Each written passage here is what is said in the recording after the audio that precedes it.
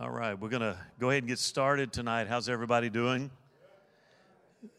What a beautiful day. A little windy out there, but man, what a beautiful day. What a beautiful day. Thank you for being with us online. We're glad that you've joined us tonight. Let's go ahead and stand as we open up in prayer. How many have a need tonight? You'll just signify by lifting your hand. Again, we continue to have a lot of folks that need a touch from the Lord. Many of you ask on my back. I did go to the doctor on Monday, and I have a degenerative disc disease, so it may not get much better, at least from their standpoint. But I do know a man who can, and so thank you for your concern. And anyway, let's pray for again all this. There's too much to talk about, right? I mean, you turn on the news and you see that. I mean, there's just so much going on, and we could talk about what's going on over there. But there's so much going on here. We just, with the inflation, the economy, the civil unrest that we see, it's just kind of a crazy time. I'm just glad that we serve a risen Savior who's promised to make all things new, and that's our hope. We do have a couple just special needs that we just really need to, God knows the whole situation there, and I'm just thankful that we have a place we can run to. We have an advocate. He's our advocate, and he's our intercessor. And so he's praying for us, and he's advocating on our behalf. So let's just pray. Father, tonight we love you so much. And, Lord, we're thankful for the privilege to be able to come together and study your word. Lord, I thank you that you are our ever-present help in our time of trouble.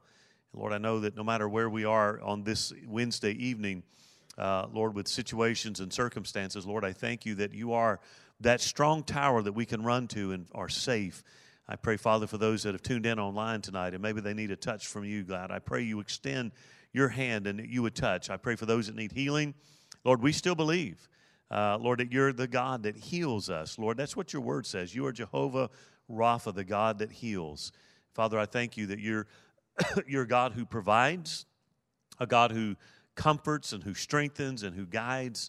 Father, I pray that no matter what our need is tonight, that we would just yield that to you and allow you to do what only you can. Father, I pray you'll be with all the ministries tonight across the campus. Lord, we continue to pray for revival in our land. Let it begin right here with us. And Father, we pray for those that are in harm's way around the world, those skirmishes and the wars and the conflicts. Lord, we just pray that through all of that, Lord, we see your hand working in ways that we can't even begin to imagine. Be with us in our time of study. Open our hearts and let us hear what the Spirit says to us. We commit it now to you in Jesus' name. And we all said, amen. Amen. God bless you. You may be seated tonight. Go ahead and turn with me to Exodus 20. This is this will be the last of our series. We actually finished it up tonight. And I appreciate Brother Tom teaching last Wednesday night very much. A couple of announcements. We have several things that just kind of popped up that I want to toss out to you. Number one is I'm sure you saw the storms that came through the other night. Jacksboro was hit pretty hard with an EF3, which was the most significant storm of the evening. About 100 structures were demolished or damaged pretty seriously. And so we're going to be deploying tomorrow. We're going to be taking a team up to Jacksboro. The trailer's ready to go.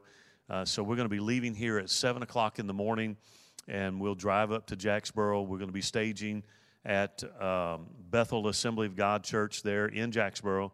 And from there, we'll run operations. I've got Convoy of Hope. They are scheduled to be in, they're probably in now, but they were coming in tonight. They're going to bring some supplies and things that we can use and distribute there. And then we'll be back tomorrow evening, I'm thinking maybe around 6 o'clock. So it'll be a long day, but we're going to drive up there. We're going to, part of the reason is with my back injury, I'm not going to be able to really do what I have typically done. So I'm going to be training teams that are there to carry that on. I'm going to drop the trailer, leave it there during the next week, and then I'll go back and get it. But anyway, we are going to take a team. So if you're interested, be here at 7 o'clock ready to go, and we're going to drive up there and serve. And it's not just us. I mean, I have people from all over that will be meeting us in Jacksboro. But please don't push yourself. If you're not physically able, please don't come. It's, if you've ever done any type of storm work, it's very tedious and it's laborious work. It's just pretty intense and it's emotionally draining as well. So we have that going on. Also, next Thursday, we just got notice of this. We have an extra food distribution day.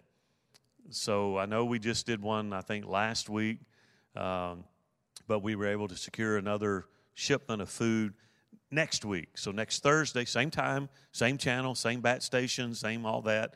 We're going to be doing another food distribution on that Thursday. So I know our normal volunteers are geared for the second Thursday. I'm going to toss it out. We'll be tossing it out for help. We're going to need help to be able to do that, but it's Thursday. Also, don't forget Friend Day coming up on April the 10th. Very, very important that we do our work so that we can see God do His work. And then the last thing is, we haven't sat down long enough to kind of figure out how we're going to do this, but I'd mentioned this in the business meeting on Sunday, that I was able to secure a load of about $20,000 worth of baby products. This would be for expectant moms and recent moms. So that would be like nursing supplies, bottles, things like that, about $20,000 worth of material. That stuff has come in, and so we're just looking for an opportunity to distribute. One of the things that we're thinking about is maybe Sunday week or maybe a Sunday after Easter. We really just need to look at the schedule, but we're going to set up tables in the Family Life Center and just kind of do a community broadcasting of letting these moms that have recently had children or that are expecting to be able to come in, and we just want to bless them. So anyway, those are just things that have just popped up this week since Sunday. Busy week, but ministry, I'll tell everybody, ministry is work, and if you're not working, you're not ministering. And so anyway, thank you for all that you do and helping us to be Jesus with skin on. I do believe that song that talks about thank you. I think one day we'll stand in heaven and we'll meet a lot of people that we never got the chance to shake their hand. We wouldn't know who they were, but they say, you know what, because you served, because you gave groceries, because you cut a tree out of my house, because you did this, I'm here because of that. And don't ever sell this type of benevolent activity short for what God can use it for. So it's very powerful. Anyway, let's get right into our teaching tonight. Tonight's, as we wrap up our God's Top 10, and we're going to be looking at contentment. Contentment. So when I started typing this morning, I'm just tired with the pain in my back. So I can only sit about 20 minutes, and I have to get up and move, and then I sit down again. So I started typing this thing, and some of you, I know you over there. If you walk this pathway, and I know Tommy's had it several times, you can't help but laugh because you know what you're going through.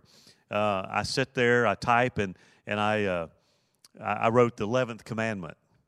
So I thought, here I am inventing another commandment. But anyway, so let's read verse 17. It says, you shall not, notice this here, you shall not covet your neighbor's house, you shall not covet your neighbor's wife, nor his male servant, nor his female servant, nor his ox, nor his donkey, nor anything that is your neighbor's. May the Lord add His blessing to His word tonight. Again, just very matter of fact. Remember, the 10 Commandments, and the reason they're so important to us today is because they build a foundation upon which you and I can build a successful Christian life. They're very important. They were repeated in the New Testament with the exception of one, and so it's important that we study that and know, again, the foundation principles. And so the 10th commandment, again, very matter-of-factly says, you shall not covet, and then it lists things that we're not to covet. And again, so when you look at that, notice that the word covet is repeated, which is a literary device that simply means an emphasis, okay? I had a professor years ago that when he would be doing his teaching or his lecturing, he had this habit of if something was going to be on a test, he would stomp his foot. And that was a signal that, hey, you better write this down because you're going to see it again.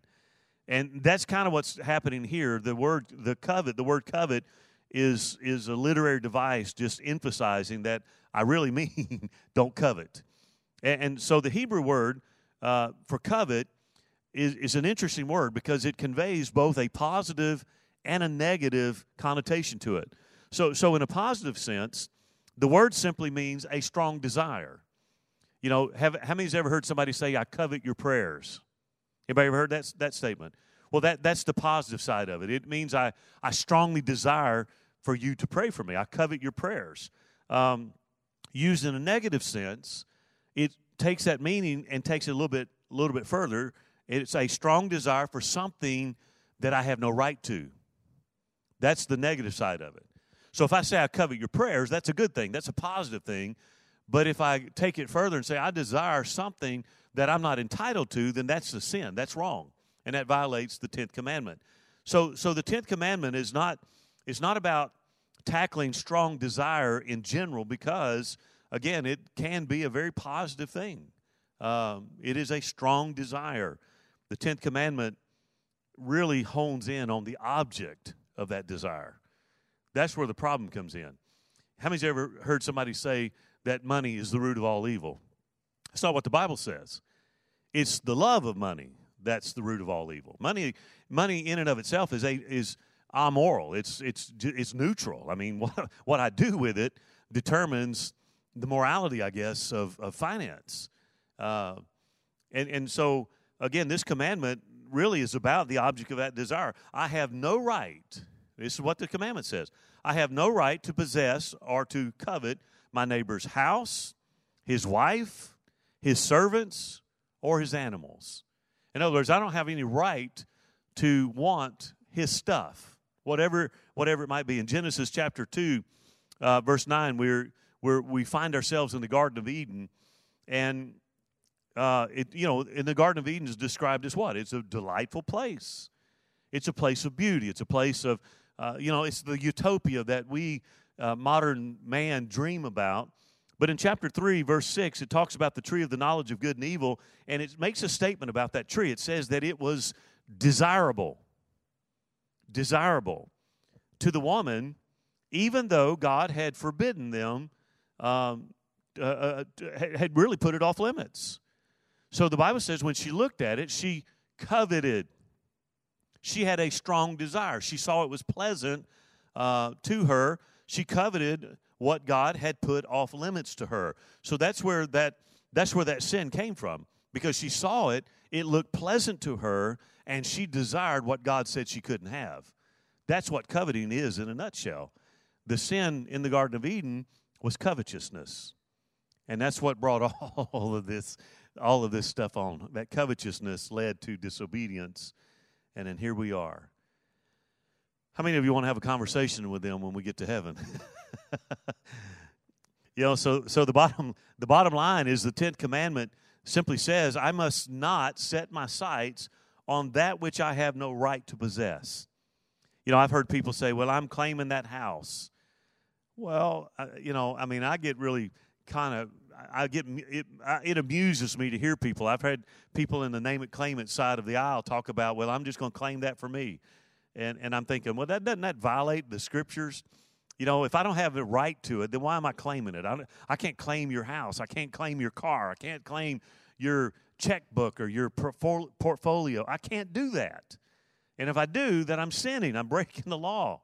I'm transgressing the law of God. Again, the basis of this commandment, the word covet is that strong desire, and it's desiring that which I cannot have or I'm not entitled to. But here's the thing. The basis of this commandment goes to contentment.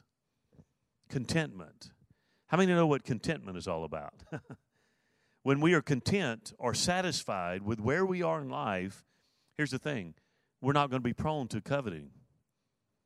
If I'm content where I am, then I'm not going to be prone to always longing. See, that's part of the, among the many things, you look around at these get-rich-quick schemes. The impetus behind it is always satisfying a missing part of us. I'm not content, so I'm hoping. I'm going to play the Publishers Clearinghouse. They keep telling me I'm in the final drawing, and they keep sending me that thing telling me I'm close. And am I telling the truth? That's exactly what they do. How many's ever bought books that you've never read because you thought, well, maybe if I buy a book or a magazine from them, then I can, and we do that. Well, the antidote to that coveting is be content. Listen, there are always going to be people that have more, and there will always be people that have less. And so wherever we are, we find ourselves to be content. We have to be content. Now, there's some times that I really have to pray through on that. If I see a nice 63 vet, I have to pray hard because I want that. I want it bad. I saw an old 52 Chevrolet pickup truck today, and I'm not a big Chevy guy, but I thought, man, I'd take that. I like that. But, I mean, you see those desires. So my question is, are you satisfied with your life? Are you satisfied with your life? And here's the thing. If things could make us happy, how many believe this? We'd be in paradise every day. Because we were joking in the office earlier. We were talking about the store. So I had to, when we were loading the trailer today, I had to go to Maypearl I have a warehouse in Maypearl with a lot of stuff. And then I had a couple things I'd put in the shed out here. So we were opening the shed up to get some of my stuff out of there, and I thought, man, we got a lot of stuff. And my comment was, even our stuff has stuff. Anybody have a place like that? Our stuff has stuff. We have an attic that's full. We have an outbuilding that's full. And one of the fastest growing things around that I see is storage buildings. And if you call to get a storage building, I'm telling you, they're full. They're full. Our stuff has stuff. If things could make us happy, we should be the most happy people on the planet. I mean, the world says that more is better. But I say, is it? Is it at what point? I've always quoted this. Rockefeller was once asked how much money is enough, and his response was a little more. A little more. See, that's lack of contentment. It seems like the more we have, the less we like it. So you think about that car. I want to buy a new car. So I go buy a new car. I get what I want. I get in that car, and within 2 weeks, I'm already looking at another vehicle. Because the news wore off, the smell's gone, and I'm looking for something totally different. If things could satisfy, we'd be very satisfied. If having more would make us happy, we really wouldn't need the 10th commandment. We wouldn't need the 10th commandment. It's written for unhappy people. Or maybe unhappy maybe is not the right word. Discontented people. That's who it's written for. Maybe you heard the story about the king who fell into a serious depression. And no matter what they did, they couldn't bring him out of his depression. Nothing lifted his spirits. They tried everything. They brought in musicians, dancers, court jesters. They had banquets, brought in flowers. I mean, nothing seemed to pull this man out of the doldrums. Finally, an old wise man came to him, and he had this unusual piece of advice. Here's what he said. He said, "O king, if you can obtain the shirt off the back of a truly happy man, you yourself will be happy."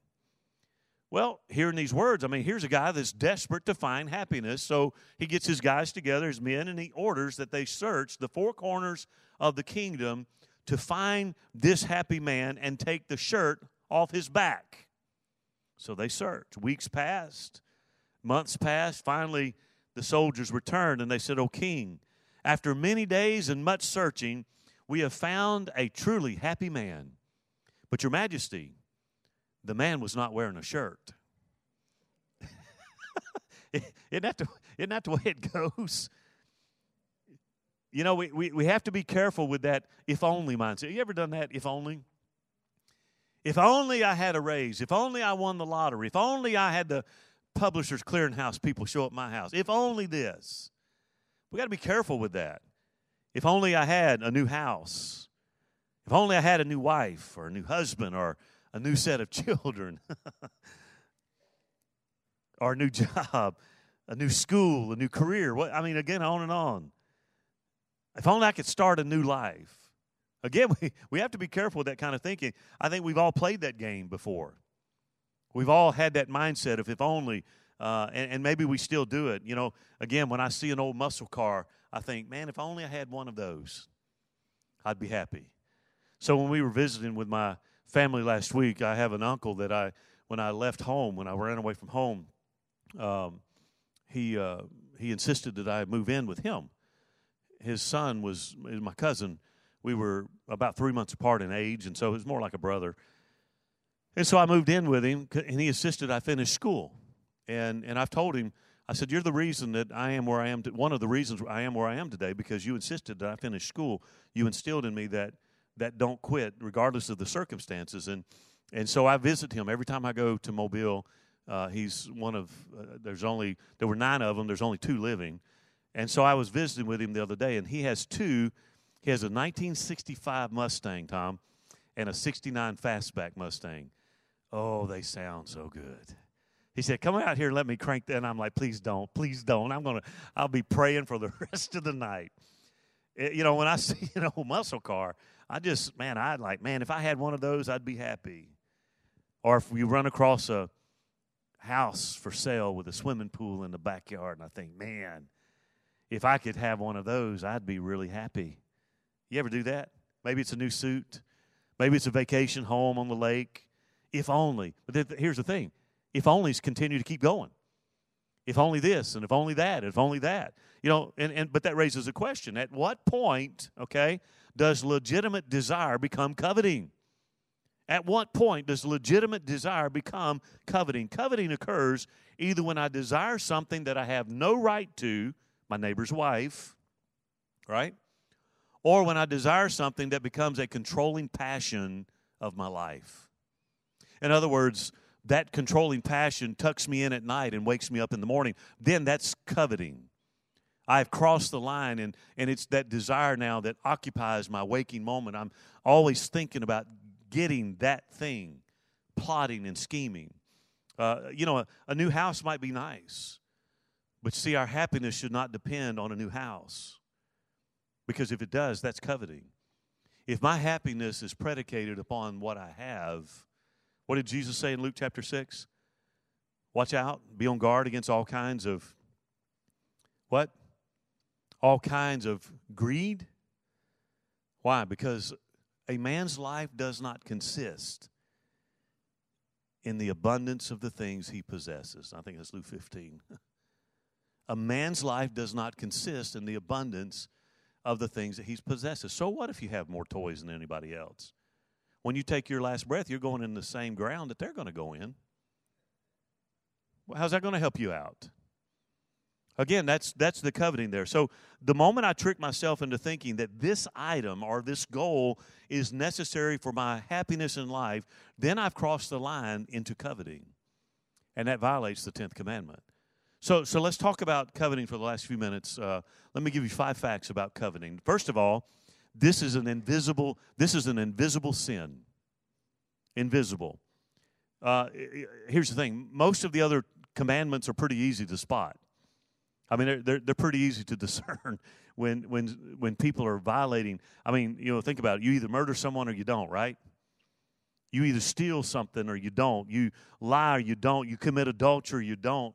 At least on the outward level, most other sins have some kind of visible manifestation. Coveting doesn't. Coveting is invisible. The person may be extremely wealthy and not covet at all, but they may be extremely wealthy and yet eaten up with coveting. Because you know what? For every wealthy person, there's somebody wealthier. Right? For everyone who has this type of car, there's someone who has a different type of car, better car. So for a wealthy person, they might drive a BMW, wear a Rolex watch on their wrist, and have coveting all over them, eaten up with it. The Bible doesn't, and again, here's the thing, the Bible doesn't teach that wealth is evil, okay? Never does. And not every wealthy person is coveting all the time. That's not it at all. That's not the point. The point is coveting happens inside the heart when our desires begin to get out of control. Coveting is a covert sin, because it's easy to dismiss. We write it off as no big deal. We don't think it's a big deal. But if that becomes the occupying thoughts of our minds, then it is a big deal, because now it distracts us from the purpose for which you and I were created. Because I'm always worried about, well, they got a new, did you see the Joneses? They got a new car. What are we going to do about it? We got to go get a new car too. It never stops. It never stops. The second thing about coveting, it is the root of all other sins. In Romans chapter 7, Paul is talking about where the law came from, okay? And he's basically kind of reminiscing. He starts recounting in his own life when he realized just how sinful he was. Remember, Saul was the cream of the crop. You know, he had the right heritage, he had the right education, he had all of those things going for him, and probably thought, you know, because again, when he was there with nodding at Stephen's stoning, his murder, you know, he probably thought he was doing what was right and righteous. He had this holier than thou mindset, but when he realized his own sinfulness, he says it came as he began to consider his life in light of the Ten Commandments.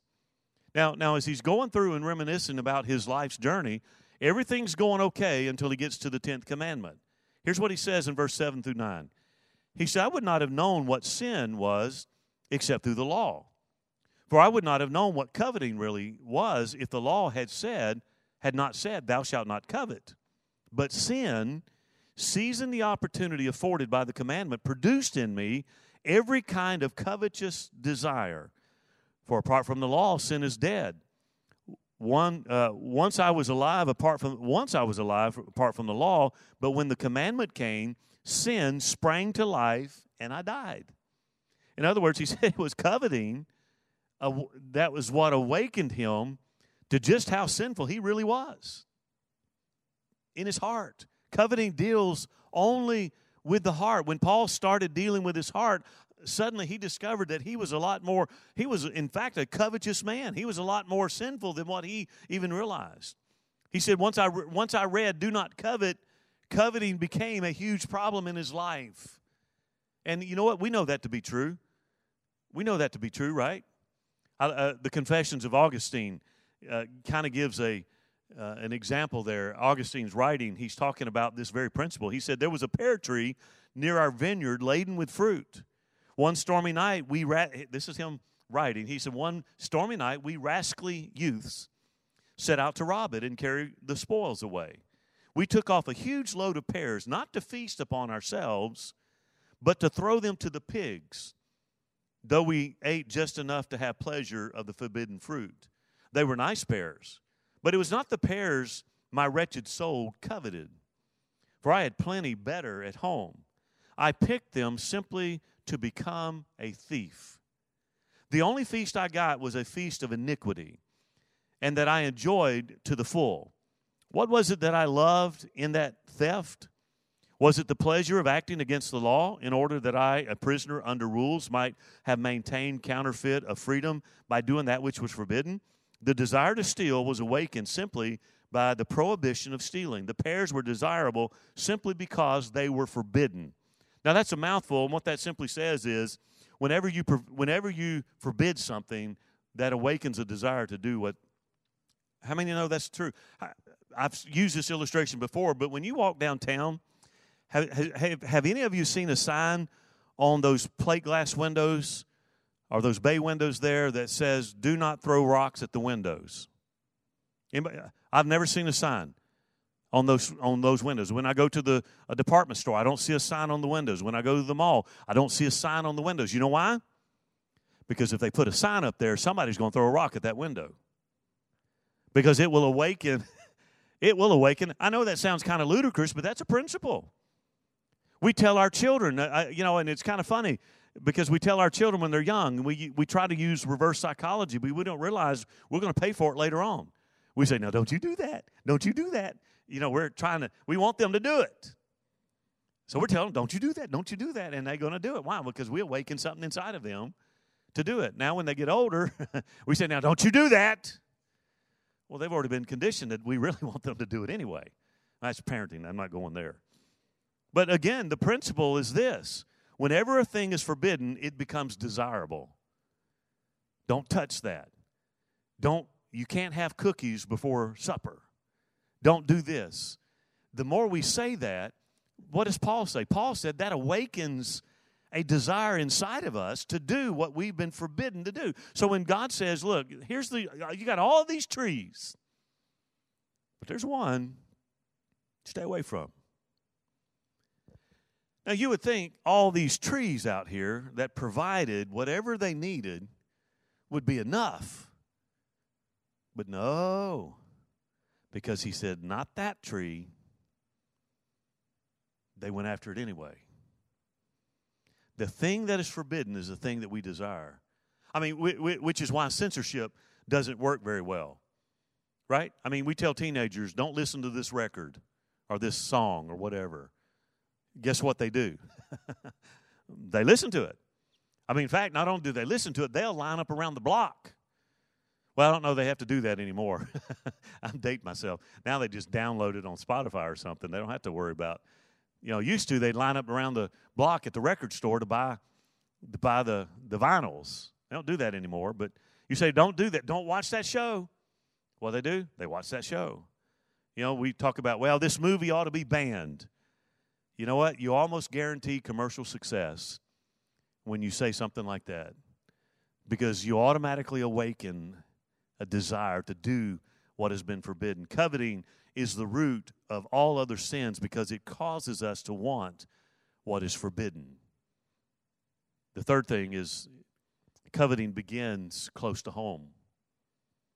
Did you notice that in the 10th commandment, it mentions the word neighbor 3 times? Neighbors. Your neighbor's house, your neighbor's wife, or anything that belongs to your neighbor. See, coveting begins at home. And the reason I say that, there was a movie that came out years ago in the 90s probably, Hannibal Lecter, The Silence of the Lambs.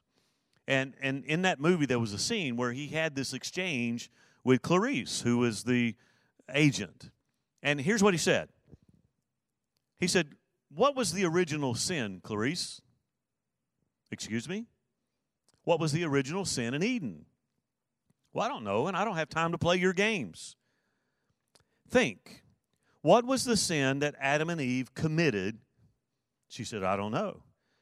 His response was, it was coveting. They wanted something they couldn't have. She goes, "So what?" "That's the answer, Clarice." "Well, what do you mean?" "The man you're looking for is a covetous man. He wants something he can't have." And then he goes on and says, "We covet what we see every day." We covet what we see every day. And then he goes on and says, Go back and find his hometown. Go back and see what he sees every day, and there you will find the answer that you're looking for. Because we covet what we see every day. Again, so we rarely covet things far away from us. It's the things that we see every day. It's the neighbor's house, the neighbor's car, the neighbor's this, the neighbor's that. That's what we covet every day. We want what our neighbor has, not what some stranger has. Isn't that funny? We don't give a rip about a stranger. They could drive through with a Bentley. We don't think much about it, but if our neighbor came home with a Bentley, we'd be eat up. There's just something about my neighbor getting a Bentley or a 65 Mustang or something of that nature, and there's just something about it that just rubs you raw. You don't care if a stranger has one, but don't let your neighbor get one. Coveting begins close to home. And here's the point. Have you ever envied or not envied? Have you ever coveted something that famous people have on TV? I haven't. I mean, we might wonder what it would be like to have their fortunes. I don't think that's coveting. We might wonder what it would be like to live in the palatial homes that they have with the pools and things like that. But that's not really coveting. And they're far, but here's the thing, they're far removed from us. So we don't really covet that. We may look at that and wonder what it would be like, and, oh, that must be nice. But that really doesn't bother us. But if our neighbor got something like that, then it would eat us up with that desire inside to have what they have. What about the Joneses next door? They got a promotion. Their daughter just got accepted to Harvard or to Yale, or she's driving a new car. That's what gets us, because it happens close to home. If we want to spot the covetous parts of our lives, start close to home. Start with the things that we see every day. Start with the people that we see every day. What is it about them that causes that monster to rise up? Andy Stanley years ago wrote a book, not having anything to do with that, but the book title has always been a fascinating. It came from within, and I have it. and the artwork on the cover was like Godzilla. And it showed this Godzilla creature on the book cover, and then it came from within. And I thought, that's it. We all have that monster inside of us. And I don't know what it is about our neighbor, but when we see them prospering, when we see them getting things that we don't have, that monster is awakened and we start coveting. The fourth thing about it is coveting springs from an ungrateful heart. It springs from an ungrateful heart. Coveting really is nothing more than an attempt to improve upon God. It's like one of the issues among many, with a lot of what they call gender confusion in our world today, is that it blames God for making a mistake. That's the root of it. There is that I was born biologically this, but that's not what I was supposed to be born, so I'm going to claim this, and it basically is trying to improve upon what God has already done. That's the same thing with coveting. The covetous man moans and groans because he believes that he has been treated unfairly. It's kind of like Charlie Brown. Remember Charlie Brown when he would go trick-or-treating with the gang? And they'd all go knock on the house and trick-or-treat, and they would put the candy and stuff in there, and they'd get outside to the street and look in the bag, and they would say, I got this, and I got... Remember what Charlie Brown would always say? I got a rock. I got a rock. That's all he got was rocks. See, when I covet my neighbor's house, I'm not really saying that God has not provided. Am I not saying, that's what I was trying to say, am I not saying, if I covet my neighbor's house, am I not saying, God, you have not provided for me? You've not provided adequate shelter for me. No, mind you, I have a roof over my head. I have walls. I have AC and heat, running water. I don't have to go out to a half-moon door outside. I don't have to get a pot, a basin. But if I covet my neighbor's house, am I not saying, God, you did not adequately supply shelter for me, right? When I covet my neighbor's wife, am I not expressing my discontentment in the spouse that God has given to me? Why can't she be like, be careful, by the way, if you value your health, but don't ever say that out loud. But, again, am I not saying, God, I'm discontent. Why can't she be like someone else? One of the things I've always loved about being here at Bethel early on with Sheila. Now, Sheila could sing. One of the many things I miss about her being well is the fact that Sheila could sing. Man, she had a voice like an angel. I love to hear her sing. She could. There was certain songs that she'd just melt you. But here's the thing: when we came, there were no expectations. If many of you have not had the pleasure, didn't have the pleasure to know her well, when she was well, but she was never an out front, very shy, very introverted type person. No one here ever expected her to lead ministries. They didn't expect her to play the piano. They didn't expect her to do this, do that. And I've always appreciated that. So there would never be, man, why can't you be like brother so-and-so's wife? She plays the piano and she leads women's ministry and none of that. See, if we start coveting, again, it could be husband too. If I covet my neighbor's husband, am I not saying, God, I'm discontent in mine. Why did you give me him and not somebody else? When I covet my neighbor's good health, am I not accusing God of failing to take care of my physical needs? When I covet my neighbor's wealth, am I not saying, God, you failed in providing for me? You said you would take care of me. Why do they have it better than I have it? The covetous man doubts God's wisdom. He doubts his goodness, his justice, his timing, and ultimately a covetous man doubts God's love. That's why this commandment is so important, because it grinds down to the depth of who we are and our relationship with the Lord. Coveting is a terrible sin because it's an affront against God. It's an attack on his character. Those who covet are simply saying, God, you haven't taken care of me. And they're blaming God for all that's wrong. The fifth thing is this. Coveting destroys life. It destroys life. You remember the story, the parable that Jesus told in Luke chapter 12 of the rich fool? Remember the story? Jesus told this story about a farmer who made a bumper crop. I mean, he just had a harvest beyond any he had ever had before. In fact, the harvest was so good, he didn't know how to handle it. The Bible says it was running over. He had no idea how to handle this influx of harvest that he had. And so what did he decide to do? The Bible says he decided to tear down his barns and build bigger ones. And here's what the scriptures say. Verse 19, here's what he says. He said, I will say to myself, self. He didn't say that, but that's what I picture, self. You have plenty of good things laid up for many years. Listen to what he said to himself. Take life easy. Eat, drink, and be merry. But then God said to him, you fool, this very night your soul will be required of you. Then who will own the things you have prepared for yourself? You say, no, so what does that have to do? Well, the simple story, it's a good question, and it's a clear moral. Jesus told exactly what the story meant. Here's what he said. This is how it will be for anyone who stores up things for himself, but is not rich towards God. In other words, anything, that's why all through Scripture we're told, lay not up for yourselves treasures where? On earth. You know, our job is to store treasures somewhere else. You know, and so it's easier to know what this story is not teaching. First of all, Jesus is not condemning business success. I mean, he wasn't fussing at this guy for having a bumper crop. That's not the point of the parable. And he's not condemning this businessman for planning for the future. In fact, there's other scriptures that say you're foolish if you don't plan for the future. You know, it's important.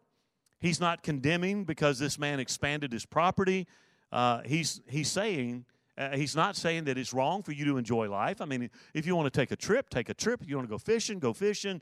He's not saying it's not wrong to have fun and enjoy life. He's not suggesting that rich people shouldn't get richer.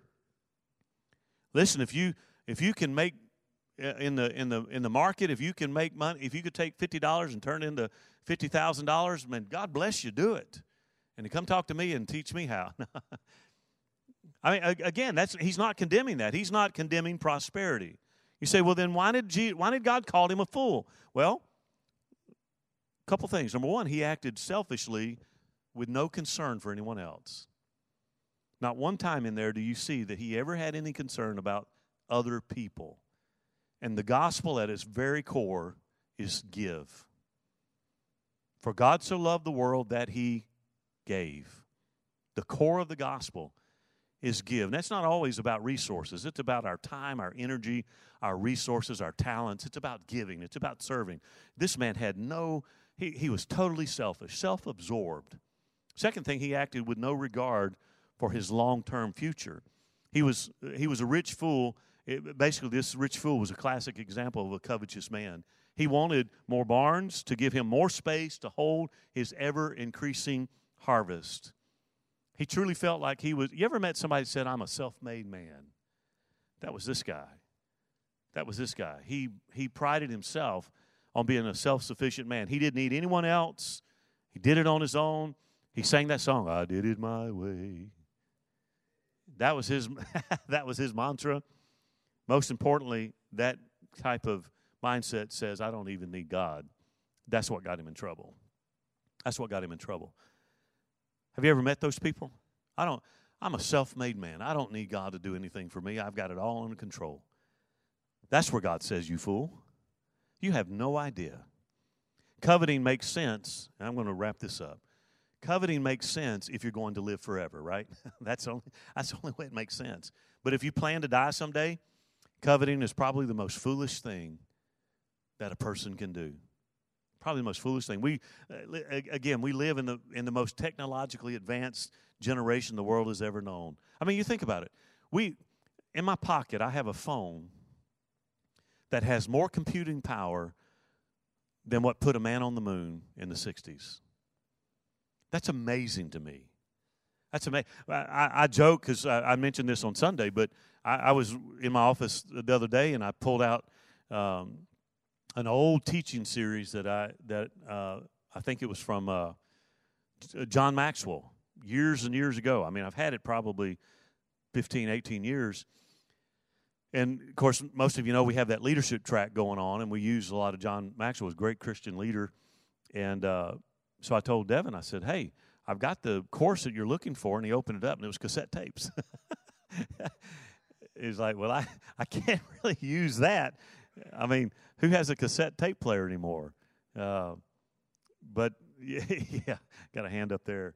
Now that's all vintage. But, but think about it. We're the most technologically advanced generation ever. We enjoy inventions that our grandparents couldn't even imagine. I mean, just think about walking into your house. Alexa, turn the lights on. Alexa, turn the coffee pot on. Alexa, bring me my sandwich. Hadn't got there yet. When it does, I'm getting one. You'll be the one that'll call me in the middle of the night. Pastor, I'm laying here, and Alexa called out to me. I think it's possessed. We have tools at our fingertips that enable us to pick up the phone. Listen, I can text right now. I've got buddies all over the world. I could call I could call Amy Farley in Vietnam right now. She's in Vietnam. I could take this phone. I could call her, and within just a matter of moments, I could have her on the phone. One of my missionary friends in Managua, Nicaragua, I could call Bob and say, Bob, hey, man, what's going on? And he and I can have a conversation right now, just like that. It's amazing. No generation has ever had what we have. No generation has ever been so advanced. No generation has enjoyed our privileges. Listen, if having more could make us happy, we ought to be the happiest people ever, because we've got it all. I mean, I've got, if I grill, I've got thermometers I can put in the meat, and it'll beep when it's done. Man, I mean, wow, that's incredible. I can go watch my Alabama football and let the meat cook itself, and then beep, I'm done. And yet think about where we are. We have more stuff, and yet our marriages fail at a greater rate. Families break up at a greater rate. Children are struggling at a greater rate today. If things made us happy, we would be happy.